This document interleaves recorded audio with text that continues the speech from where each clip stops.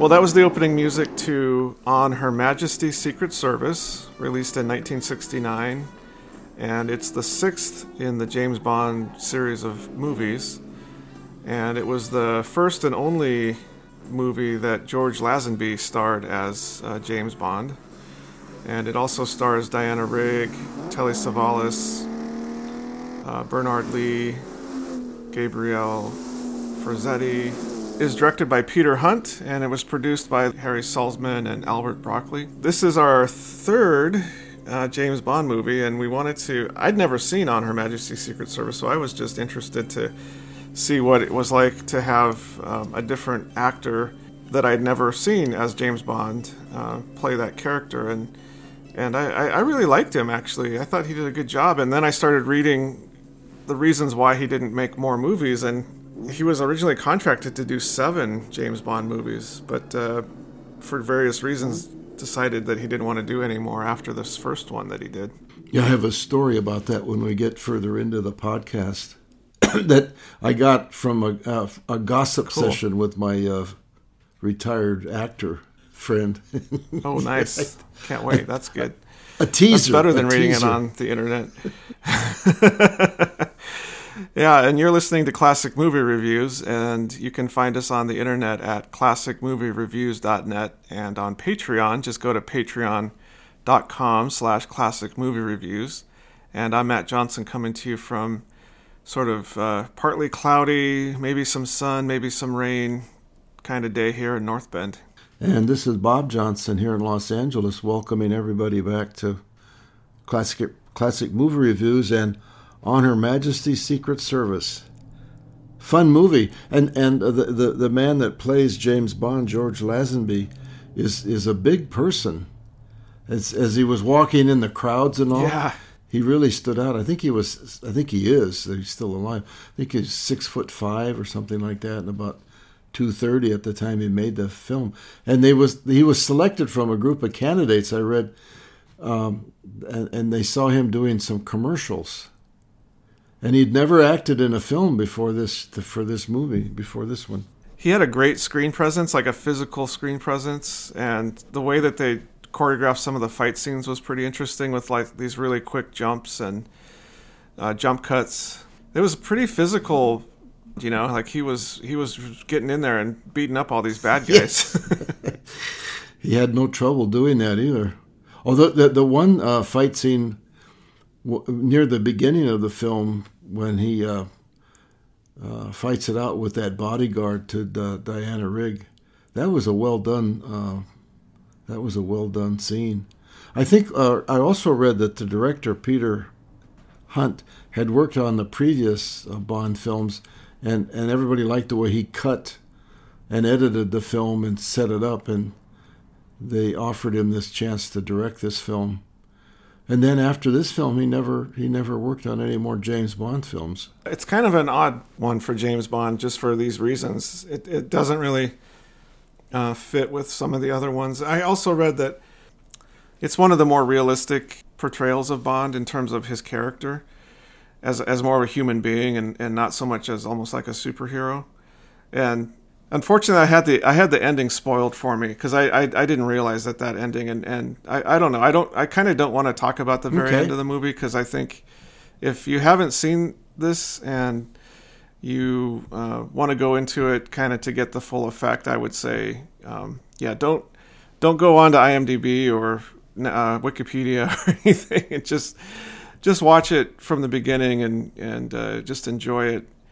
But it does portray him a little bit more like what I would think a real spy would be like, in terms of he's not always super sure of himself, and he doesn't always seem to have the answer in terms of how to solve the puzzle that he's in. There's that scene where he was captured from trying to escape the lair at the top of the mountain, and then they stuck him in that room with all those gears that run the cable car, and he almost died like 3 times. Thank heavens he thought to take the pockets out of his pants so he could use them as gloves. Yeah, totally. I do agree with you, though. We should not go into the ending, because I had not watched the film since I first saw it in the theater back in 1969 or 1970 maybe, and I was surprised at how much of that film I had forgotten. It's almost like, of all the Bond films, this is the one that's kind of one-off. It's like they decided they might try for number 6 for this film some different things. It was a first-time director, first-time leading actor. It plays. The music was a little different.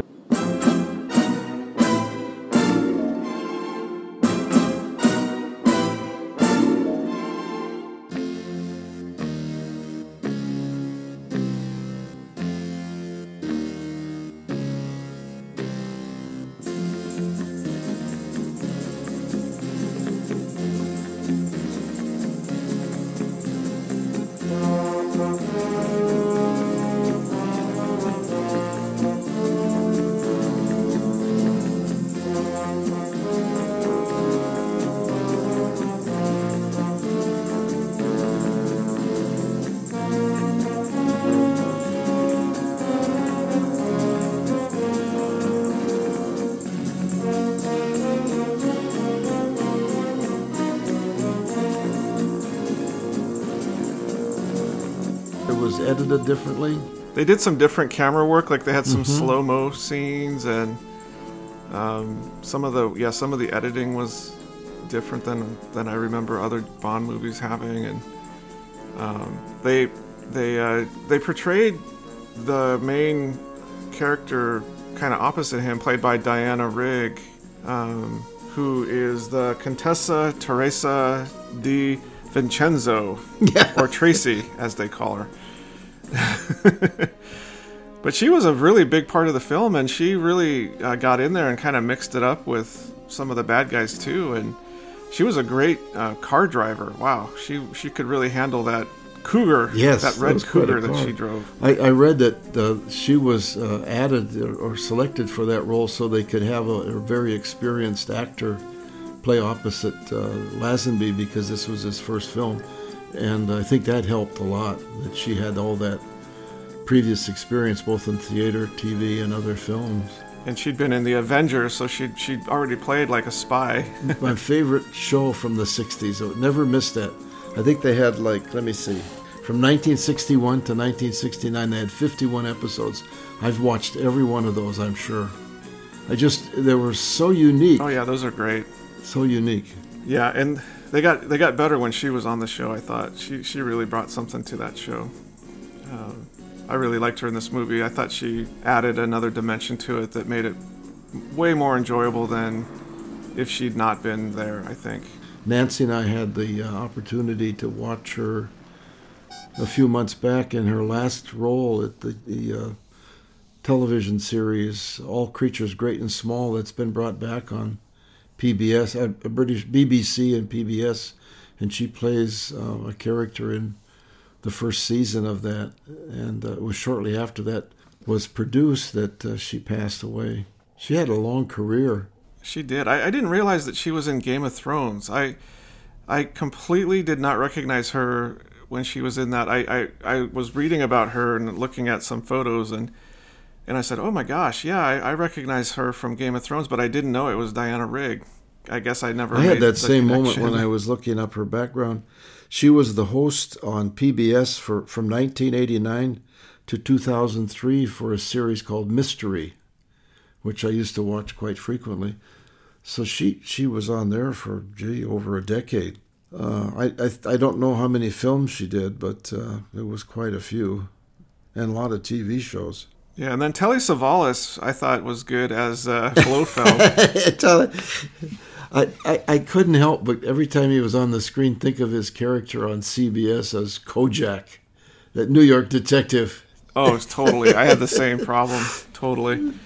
And I was majorly impressed with his skiing abilities. Like, this guy was a physical specimen. No kidding. You wouldn't know it looking at him, but he was a world-renowned skier, apparently, the way that he skied in this movie. And we all know, of course, that he was the one doing the skiing. Oh, of course.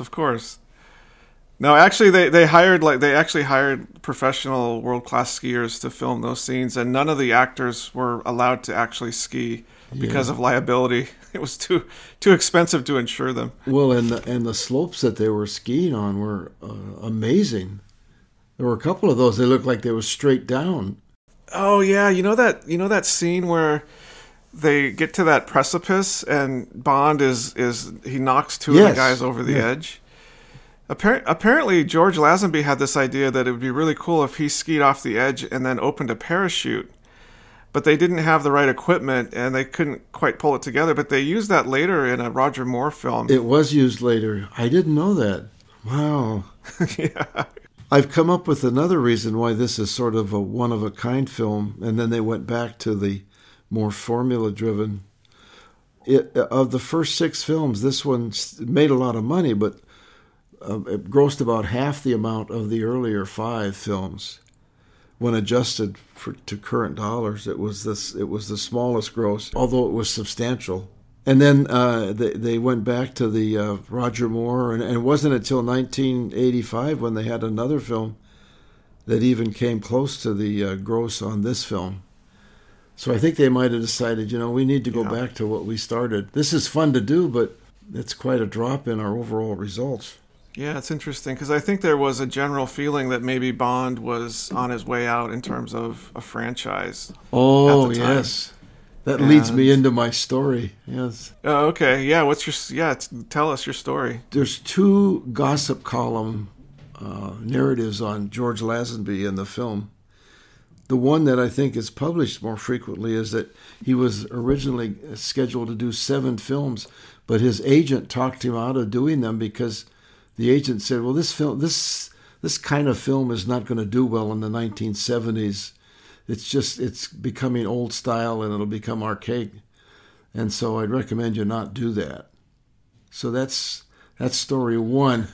That's story 1. That agent. And then the story 2 from my friend is that apparently gossip around town, Mr. Lazenby got over enamored with the perquisites of the film industry and became very demanding and wanting to know have all kinds of special treatment. And became again. I have no knowledge of this firsthand, but the gossip is that he became more difficult to work with as the success of the film went along in its development. So there's 2 different stories, probably somewhere in the middle. Although I kind of tend to believe the one about the 7 contract, the offer of 7 years, and the fact that no, we don't think it's going to do well. But it makes for good gossip. Yeah, I mean, all of this is just stuff that I've read on the internet, so take it for what it's worth. And but I also read that he got kind of sideways with the producers, and they sort of lost their interest in having him come back as well. So it might have been sort of I don't know if mutual is the right word, but they might have all just decided, you know what, this isn't working out. Let's just go our separate ways. They changed it up a bit, I feel like, with Roger Moore, where in this movie, like I was saying, it felt a lot more real. Like he felt like a more real person to me, somebody who was a commander and, was doing this work for Her Majesty's Secret Service, but wasn't like this was his whole life. Like he even thought about quitting at one point at the beginning of the movie.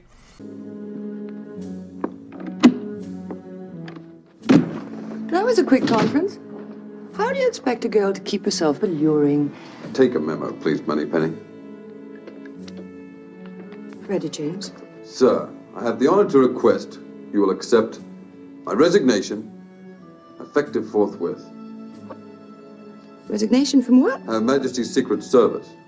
And kindly present us that monument in there. And then near the end of the movie, he says that he needs to find something else to do again. And then you bring Roger Moore in, and it's like a completely different feel to it. He's so suave, and he's so put together, and he's not as, I don't feel like he's as physical. He's more of a, like, I mean, he does do physical things in the movies, but I feel like he's more about thinking his way out of it versus sort of like fighting his way out of it. He's more sophisticated and prone to never make too many mistakes. It must have worked well. You did 7 of them following this film. So. Yeah, and they were fun movies. I mean, like I think, like I said earlier, Moonraker is one of my favorite Bond movies just because it is so over the top and fun and goofy in some parts. It's just sort of like, okay, we're going to go to space now, and we're going to have a big battle in space. I also like it because one of the bad guy in the film was that inspector that foiled the assassination attempt on Charles de Gaulle in The Day of the Jackal. He was the that's never-ending, always on his game French detective. So, yes, wasn't his name Drax? Yes, Drax. Yes. Yeah, I believe so. Yeah. But in this movie, the bad guy is Blofeld, and do you know which movie they revealed his face? This wasn't the first time we saw his face, was it? I want to say it was maybe, it Goldfinger? I don't remember. I think Goldfinger did have, the bad guy in that was revealed. I just don't know if that was Blofeld or not. I didn't look that up. Yeah, see, this is where I'm not an expert on. Everybody's yelling at the screen now, or they're... Oh, Donald Pleasance as Blofeld and You Only Live Twice. Maybe that was the first time we saw his face. But anyway, I was thinking that this would have been an interesting movie if we never saw his face in this whole movie. Yeah. If they would have just... I kind of wonder if this character wouldn't have been even more enigmatic and remembered as this ultimate villain if we never saw his face and we only saw him petting his cat. And there were so many actors that played Blofeld. I don't know the number, but I can remember another one later in the series that was Blofeld. Max von Sydow played him at some point. Oh, is that right? Oh, my goodness. Yeah, I'm looking at, there's Anthony Dawson was uncredited, Donald Pleasance, Telly Savalas, Charles Gray, John Hollis, uncredited, Max von Sydow, and Christopher Waltz. Oh my gosh, Christopher! That's a recent one. Yeah. Well, the film is a pretty straightforward story. I also like the fact that Bond teams up with Diana Rigg's character's dad to save the day. A martini for our guest, Ellen. A pleasure. Shaken, not stirred. Of course. Campari for me. Mm-hmm. My apologies for the way you were brought here today. Please sit down. I was not sure you would accept a formal invitation. There's always something formal about the point of a pistol. Thank you, Sherry. Olymp, we will finish our struggle later. As you wish. And she also plays a very good game of chess. Salute. Cheers. You usually drink Corsican brandy. What else do you know about me? Marc-Ange Draco, head of the Union Courts, one of the biggest crime syndicates in Europe. The biggest. Not quite. An organization known as Spectre operates worldwide. However, your legitimate business fronts are somewhat more extensive. Construction, electrical supplies, numerous agricultural holdings. Your dossier on me is not entirely complete. I have also Teresa's father. Tracy. Yes, Tracy. Tracy. My only child. My mother was an English girl, romantic, who would come to Corsica to look for bandits. Rather like those women who ventured into the desert looking for sheikhs. She found me in the mountains, hiding from the police at the time. I came to love this girl. We married. The result, Teresa. 12 years later, my wife died. I sent Teresa to Switzerland. No, thanks. I prefer my own. To finish her education. Unfortunately, I didn't give her a proper home. She was without supervision, so... she joined a vast international set. One scandal after another. And when I disapproved, cut off her allowance, she committed some greater folly. To spite me. And yet, behind her bravado, something was eating away at her soul. This can happen to men and women. They burn the heart out of themselves by living too greedily. And suddenly, all is finished. Why are you telling me this? Without telling me, she married an Italian count who killed himself in a Maserati with one of his mistresses. I gave her too much, and it brought her nothing. Now, why tell you all this? I've been informed of everything you've done for my daughter. Everything? Don't worry. Don't worry about that.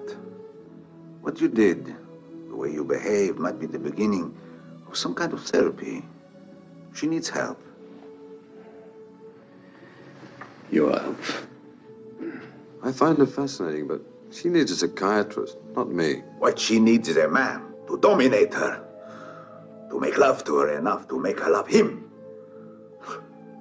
A man like you. You overestimate me, Draco. She's very attractive, but what you ask is not for me. Oh yeah. And again, as Yeah. I was, Who's also not a good guy. I mean, he even brags that he's the biggest crime boss syndicate in Europe, or even bigger than that. He says. a major crime syndicate, and he was offended by that. I am the largest. I remember that. But then Bond comes back and says, "Well, actually, there's Spectre, who's worldwide." Here again, I had another throwback moment when I saw the guy playing Draco, Gabriel Frazetti. Is it? I think it is. He played the railroad baron in Once Upon a Time in the West, who had on that. That's right. Oh my gosh. That That's whole where I structure to recognize hold it. him up because he had tuberculosis and all, and then his career as a bad guy in that film is ended by Henry Fonda. I've watched so many Such a good movies, movie. I mix up characters from one film to another. I didn't look him up, but I was like, that guy. I know I've seen him before as I was watching it. Yeah, he was good. He had a long career too. I didn't go after that one in terms of looking things up. And then I do want to mention, so I don't forget, the person, and this is a little later in the series, but the replacement for Rosa Klepp in this film turns out to be Irma Bunt, played by Azael Stepout.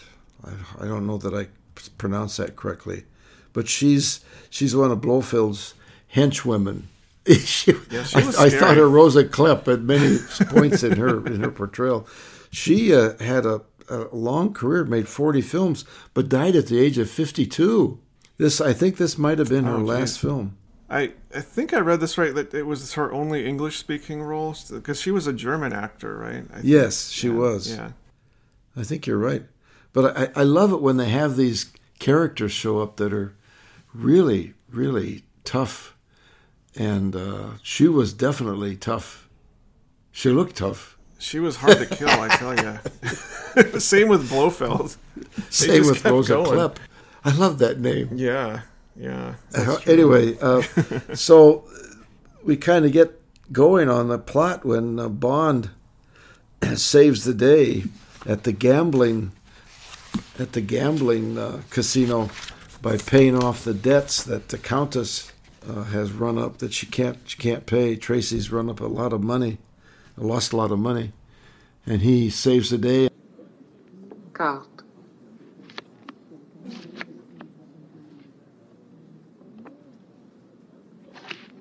Neuf. Back in here. Back. Madame. Je regrette, madame, mais c'est impossible. I regret too, but I don't have any money. Dame can't pay S'il up. vous plaît, madame. Venez avec moi. S'il vous plaît, madame. Forgive me. My mind was elsewhere. Madame has forgotten we agreed to be partners this evening. Please continue. Merci. They were going to meet up in his room later, but then he gets attacked by that bodyguard again and takes that guy out. And then he throws off quite a few one-liners, and there was a good one right there. There's one in there that if this wouldn't have happened to the other fella. This never happened to the other fella.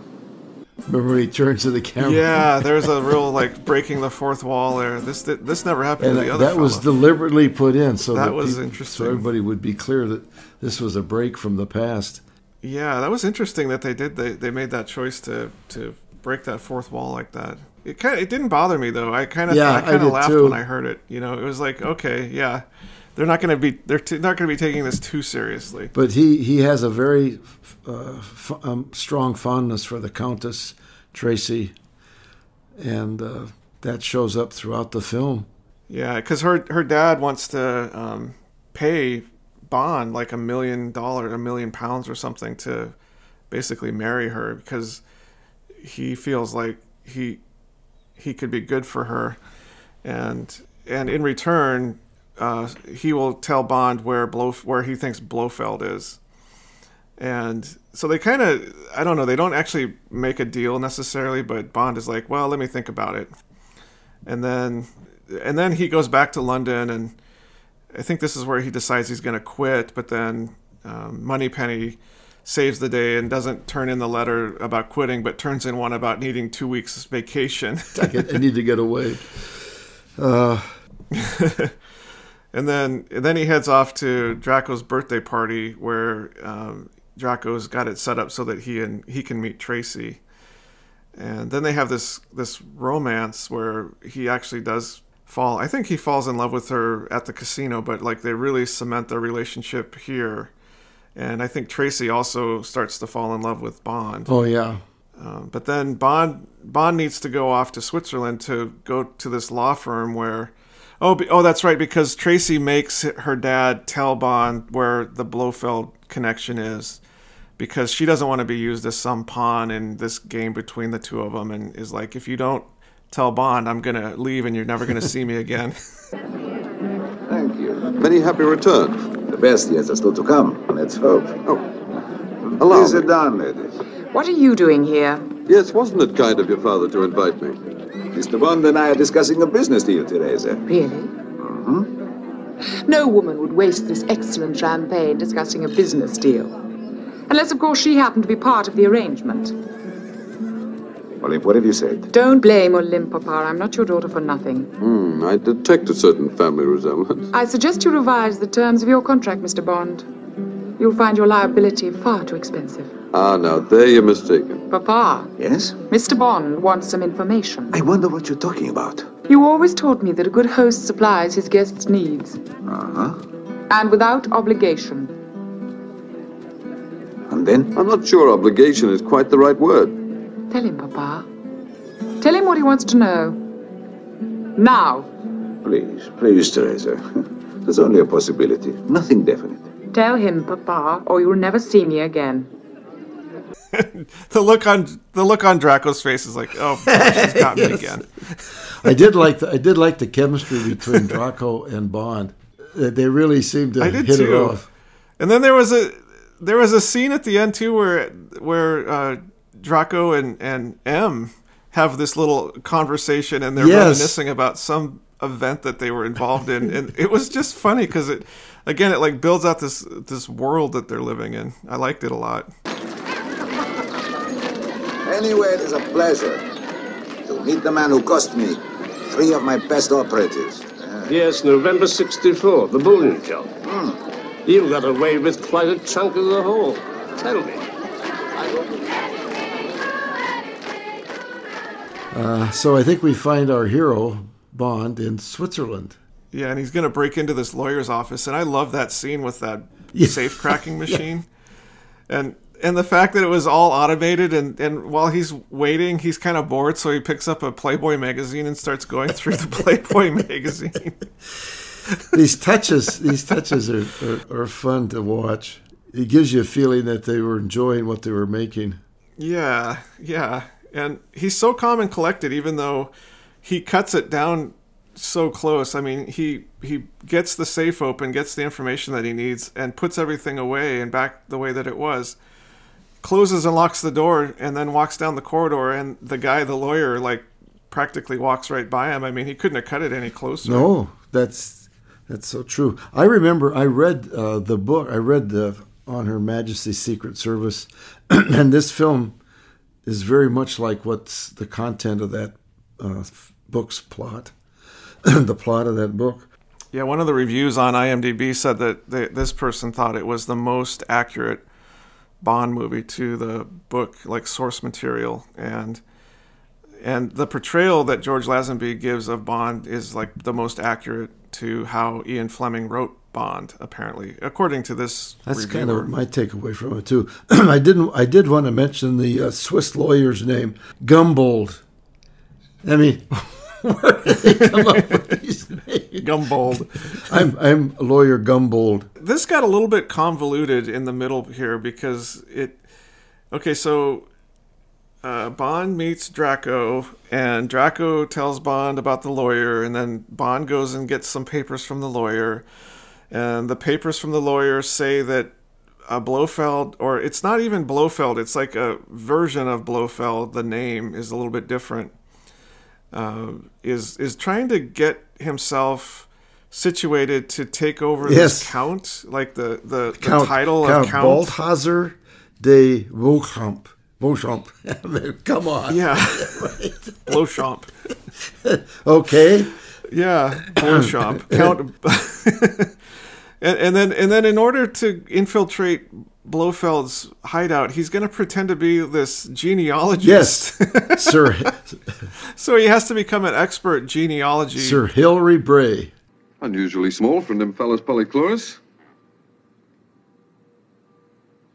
I wasn't aware that your expertise included Lepidoptera. Anyway, what are you doing here? I thought you were on leave. Genealogy is a fascinating subject. Came across a letter from a Gebruder Gumbold, solicitors in Switzerland, to a certain Count Balthazar de Beauchamp. De Beauchamp? French form of Blofeld.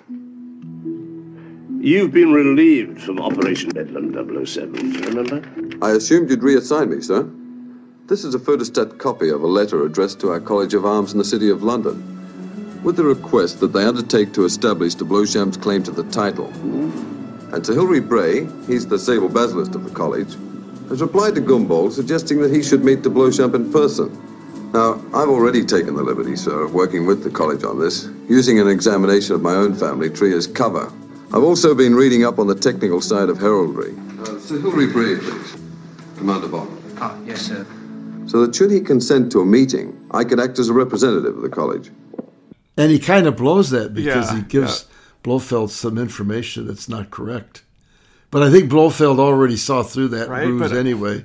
This is where you've got to have your suspension of disbelief, because they've already met. Blofeld and Bond have already met in another movie. So why didn't he just immediately say, "Oh, hey Bond, how's it going?" Oh, I got that one. I got that one covered. It was the glasses.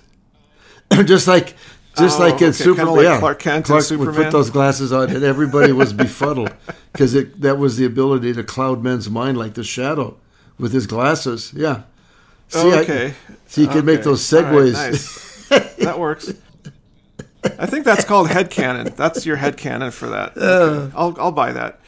But what are the chances that when Bond goes to the hideout that's on the top of this mountain in the Swiss Alps, of course, that there's 12 ladies that are there for some sleep-induced hypnotic, like, allergy treatment?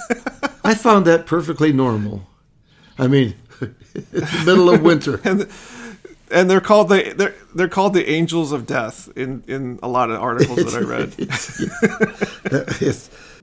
Sir Hilary, please come to meet our patients.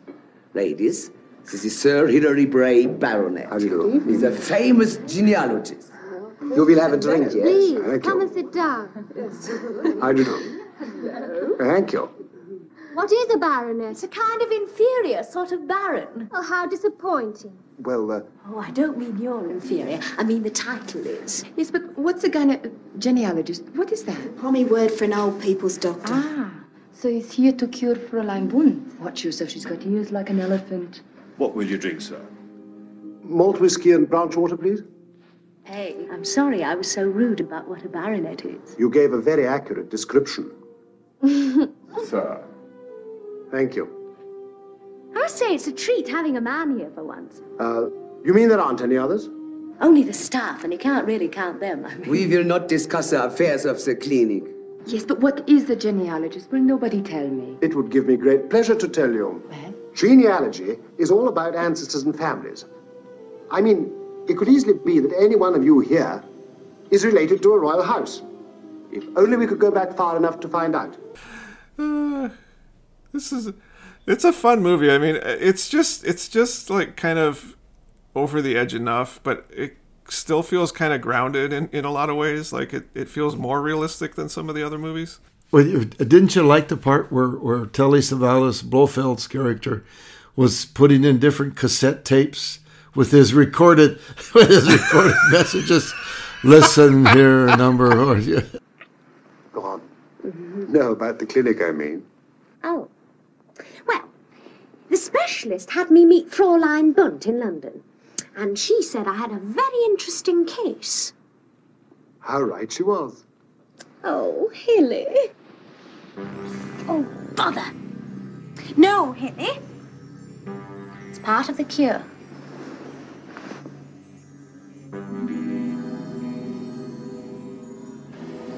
Cassette number 7.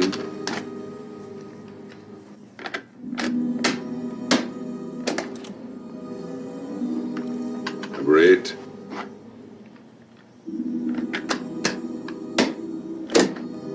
Do you remember when you first came here, how you hated chickens? How you were sick when you even saw one? But all that is over now, for I have shown you how foolish it was, and your cure is nearly done. I have taught you to love chickens, to love their flesh, their voice. Yes, your cure is nearly done, and soon you will go home to look after the chickens, which you love so much. You do love me But just I a must little, teach you don't you? one more thing before you go.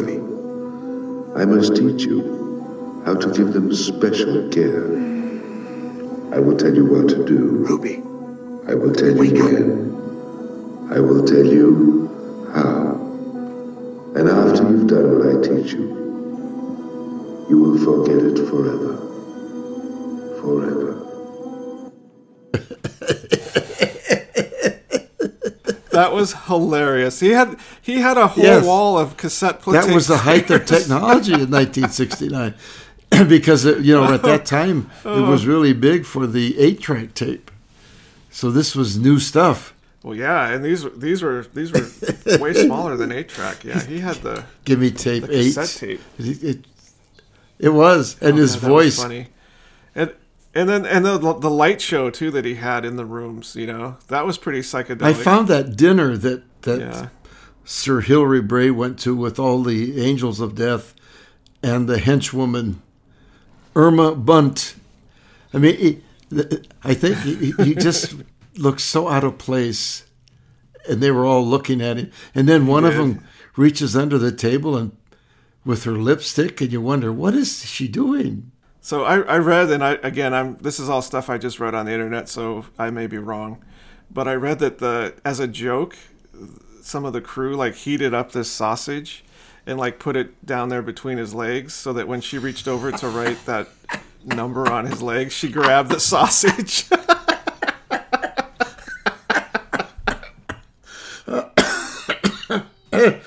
You just don't get this kind of stuff on the Disney Channel. No, that was Ruby. Ruby was the angel of death that did that. And she wrote her room number on his leg. And he was wearing a kilt. Yeah. That's an important point. So he gets up and he's trying to pull his kilt down so that whatever she wrote on his leg doesn't show up as he stands up. And then he figures out a way to get out of his room, which was super easy to do. Yeah. It seemed like everybody knew how to get out of their rooms. That was the least secure setup of any hideout that I could imagine. One did it. One of the angels of death got out of the room with a emery board. Yeah. And then Bond was visiting the different girls, which I think apparently gave him away as not being the genealogist, because apparently a professor of genealogy wouldn't be interested in all these women. I didn't make that connection, but I guess that they all thought that maybe he was gay and that they weren't that he wasn't interested in women, but then he was playing it off well, I'll make an exception for you. It's kind of weird. I think he may have also given himself away because he didn't always wear his glasses. Yeah. True. And he did make that slip up about where the particular it was completely incorrect, I guess. Yeah. I didn't know the answer to that one when he brought it up, so I didn't know. But that whole scene at that hideaway up in the mountain. Yeah, I swear there's 45 minutes of the movie kind of like 2/3 of the way in, where they're trying to escape from the hideouts.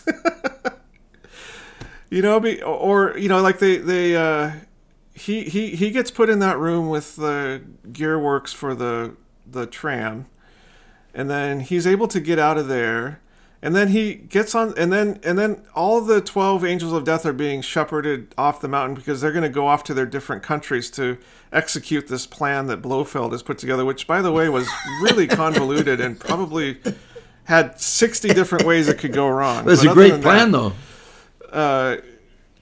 Yeah, well, it sounded good on paper, and of course Blofeld had the moment where he explains everything to Bond. You know, it's like that's a classic Bond thing. Merry Christmas, 007.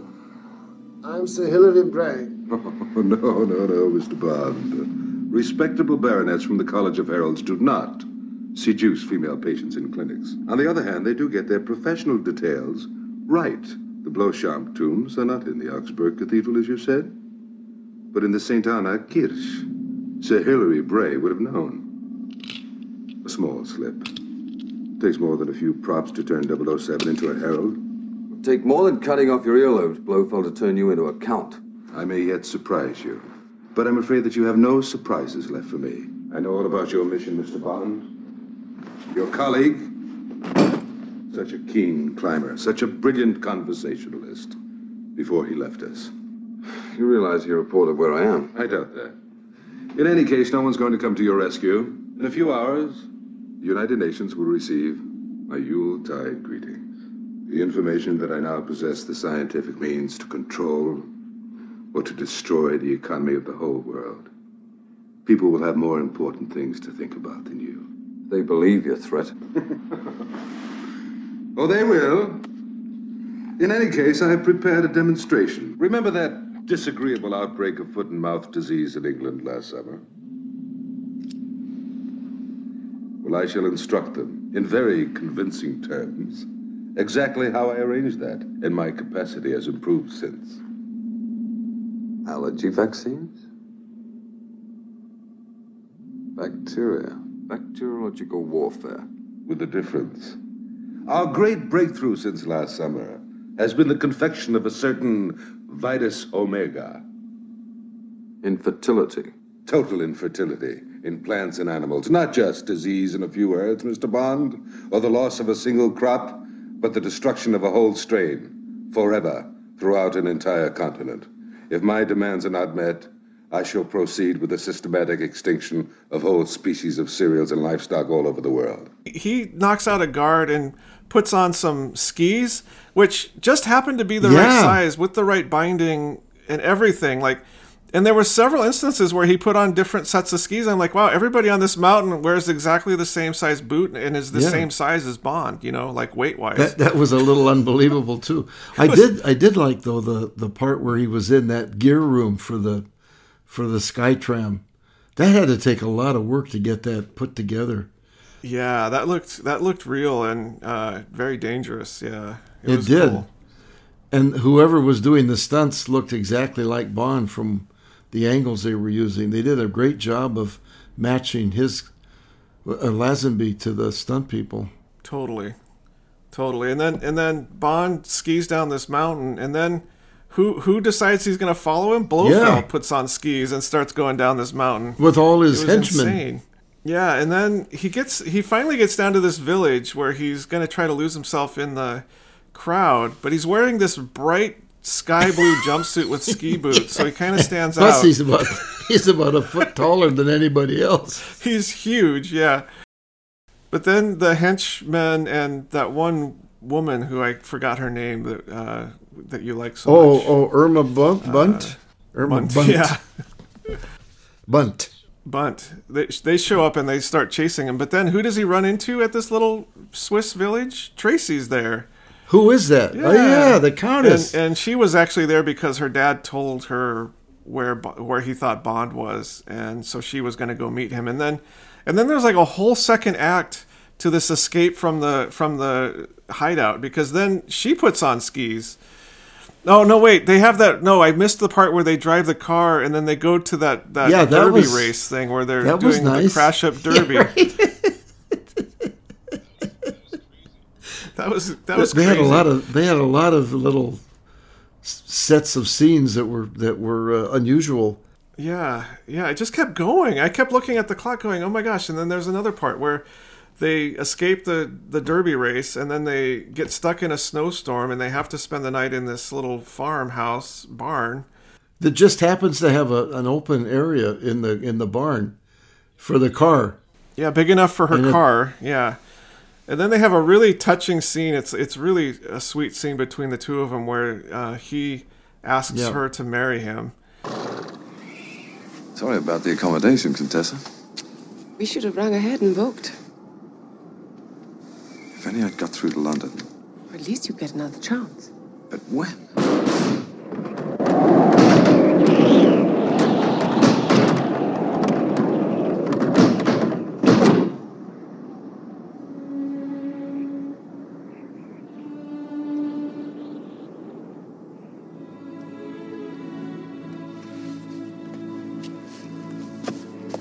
Let's get some rest. We'll push on as soon as we can.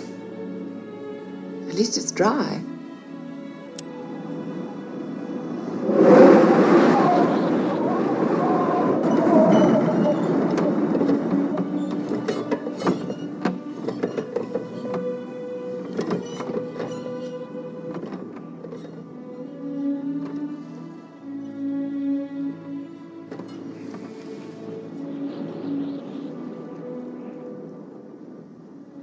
What really went on up there, James? Her Majesty's Secret Service has stole my job. But there isn't anything you can do about your job at the moment, is there? Hmm.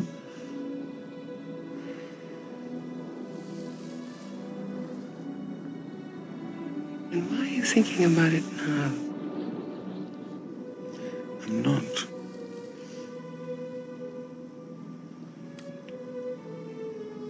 I'm thinking about us.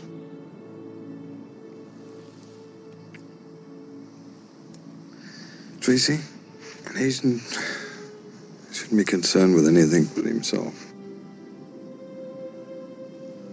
I understand. We'll just have to go on the way we are. I'll have to find something else to do. Are you sure, James? I love you. I know I'll never find another girl like you. Will you marry me?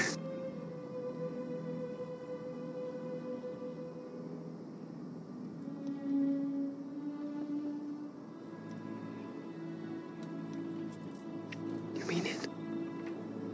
I mean it.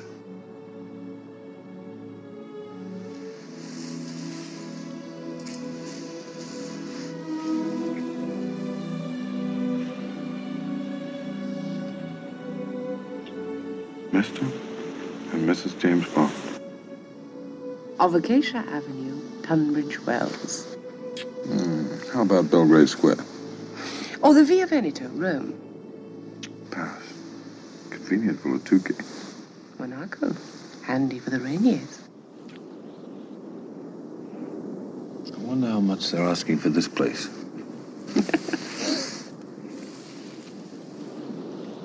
The proper time for this is our wedding night. And that's my New Year's resolution.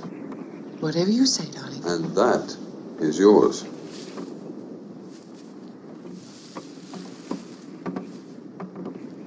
Good night, Tracy. Good night, James. You know, she doesn't actually say yes, but she basically says yes. And then they leave early in the morning, just before the bad guys show up.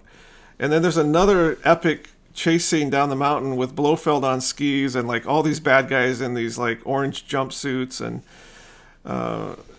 there's an avalanche where no kidding. you get buried in the avalanche. There's the scene where he knocks people off this look like a bottomless pit of a cliff that they go off of, and yeah, it was crazy. Like that whole thing was also just to go back to the barn, find it very helpful that within the barn there looked like there was a bed, a 2-tier bed that just happened to be there with blankets. Yeah, it was like a rustic Airbnb or something. Yeah. Maybe they called ahead and made reservations. I don't know.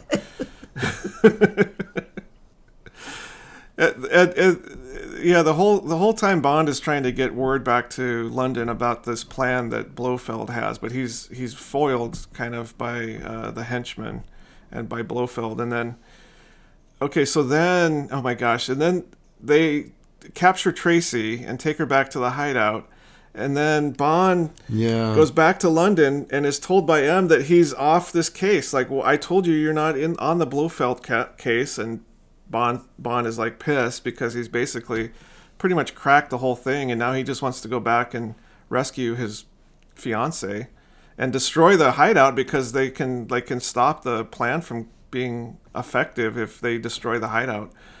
So then who does he go to? I was surprised that that all the governments decided to give in to the ransom.